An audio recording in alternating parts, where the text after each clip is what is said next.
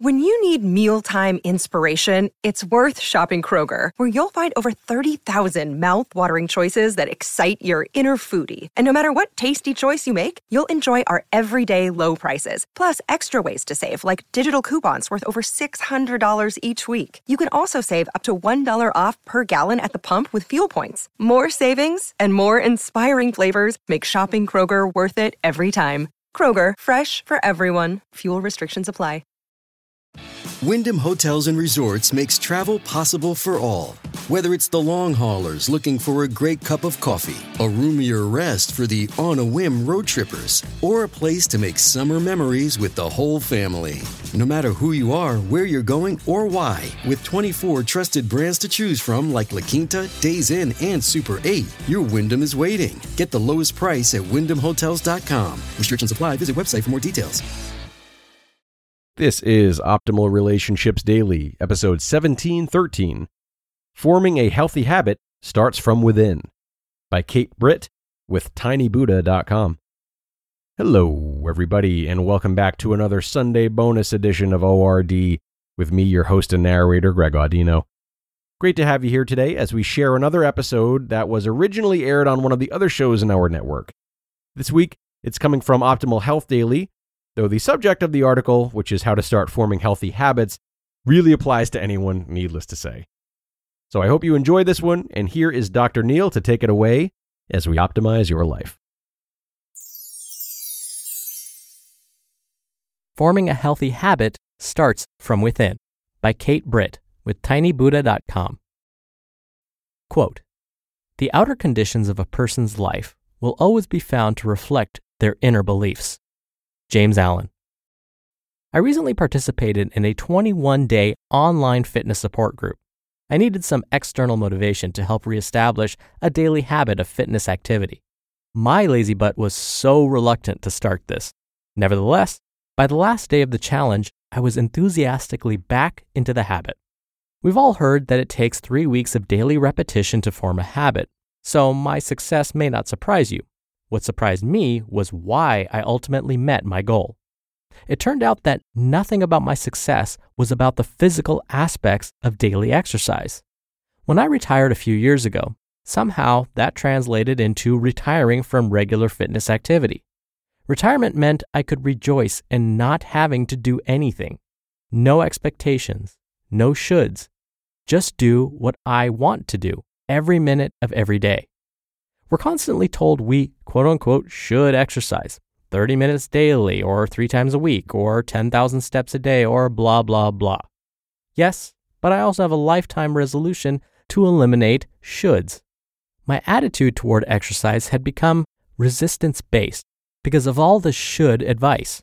I'd given myself permission to avoid it. Hey, I'm in charge of my own body, right? But now, a few years later, my body has begun to show the deterioration symptoms of being ruled by my retired lazy butt. I needed to put a stop to that. I decided I should exercise. Gradually, this 21-day fitness commitment reminded me that my lazy butt is a mental state, not a state of butt. First, I realized how easily I've been letting anything, whatever, thwart my exercise plans. Any excuse was a good one. Grocery shopping to do? Well then, I certainly can't fit in that aquafit class. Rain? Yay, I don't have to go for that walk.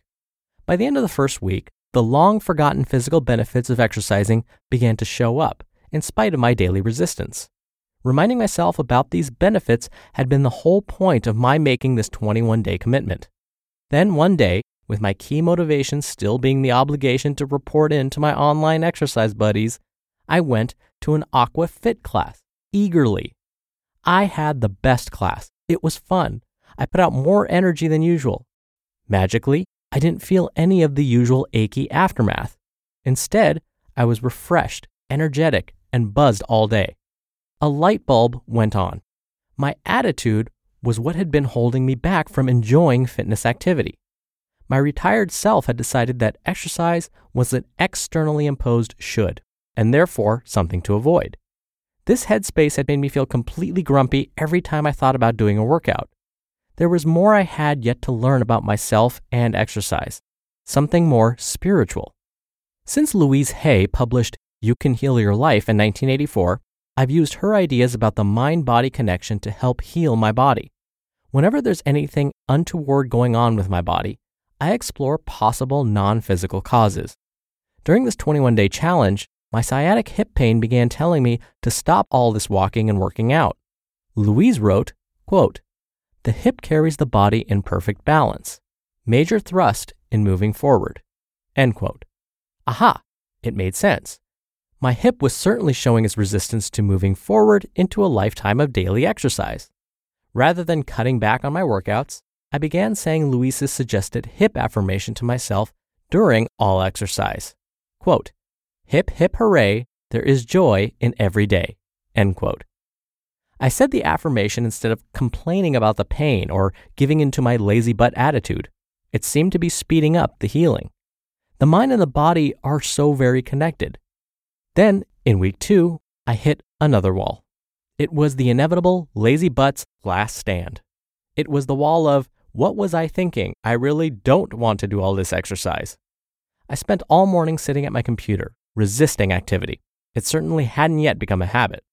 My intellectual appreciation of the positive effects of regular exercise hadn't become any kind of emotional or physical enthusiasm. However, I knew I had to report my day's exercise to the group. So I pulled out one of my mind manipulation tricks, telling myself, go for just a 10-minute walk today. That gets me going, and then I always end up enjoying the walk and wanting to continue longer. Isn't it funny how we can fool our own minds over and over and over again with the same trick?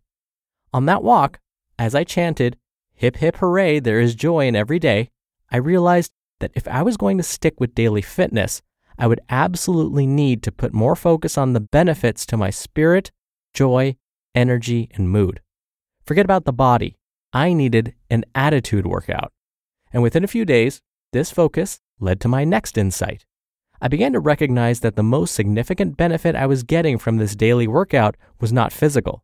It was the huge improvements to my whole outlook on life. I felt lighter, happier, more energetic. I wanted to eat better. I was increasingly more creative, inspired, and had begun planning new art craft projects. I felt more open to making other plans and other new commitments. I was rediscovering the fitness of Kate's inner self. Not just my body, but also my mind, mood, emotions, and spirit had switched over to acceptance rather than resistance. I had let go of the bad energy that comes with resistance. And suddenly, this commitment was less about daily physical activity and more about truly recognizing how much this daily activity influences and improves everything internal. My key to success finally became apparent. I was reviving and renewing and reintegrating my mind, my body, my soul, joy, enthusiasm, and energy. What was my biggest obstacle? Me. Me is the person who creates clever excuses, justifications, rationalizations for not getting off her butt. Me is the person who resents the fact that she has to stay fit to stay healthy. Me is the person who often says, just give yourself a break. There's always tomorrow. Me is always trying to sabotage my good intentions about physical fitness. Those 21 days helped me discover my cure for the obstacle called me. The cure was to fall back on what I know absolutely works for me, a focus on the more internal, spiritual aspects of self-improvement. I needed to convince myself that I'm not actually doing those physical fitness shoulds, but instead I'm using my body to help accomplish a mental, emotional, and spiritual workout. I need to let my spirit, my higher self, be my physical training coach. If the mind is in it, the body will follow. Maybe it is just a mind game, but it works for me. Whenever I need a boost of energy or spirit, I can use my body to help me get there. And now, I'm happy to have a habit of doing this daily, no matter what. I'm looking in the mirror these days and seeing a more radiant, positive person from all of this activity. I'm feeling grateful to myself. Keeping fit is a true gift to self. It's no longer an externally imposed should. And you? How's your mirror looking these days? I'm not talking about size or shape or weight. I'm asking about your radiant, energetic self. Is she or he there in your mirror? You just listened to the post titled, Forming a Healthy Habit Starts from Within by Kate Britt with tinybuddha.com. Hey, it's Kaylee Cuoco for Priceline. Ready to go to your happy place for a happy price? Well, why didn't you say so? Just download the Priceline app right now and save up to 60% on hotels. So whether it's Cousin Kevin's Kazoo Concert in Kansas City, go Kevin, or Becky's Bachelorette Bash in Bermuda, you never have to miss a trip ever again. So download the Priceline app today. Your savings are waiting. Go to your happy place for a happy price. Go to your happy price, Priceline. What Kate described is what psychologists call intrinsic versus extrinsic motivation. And researchers actually study this. They like to know, well, what's going to keep a person going with their new behavior? And they have found that in the short term, external motivation, meaning motivation that comes from outside of you, something like getting paid to do something, they found that that can motivate in the short term.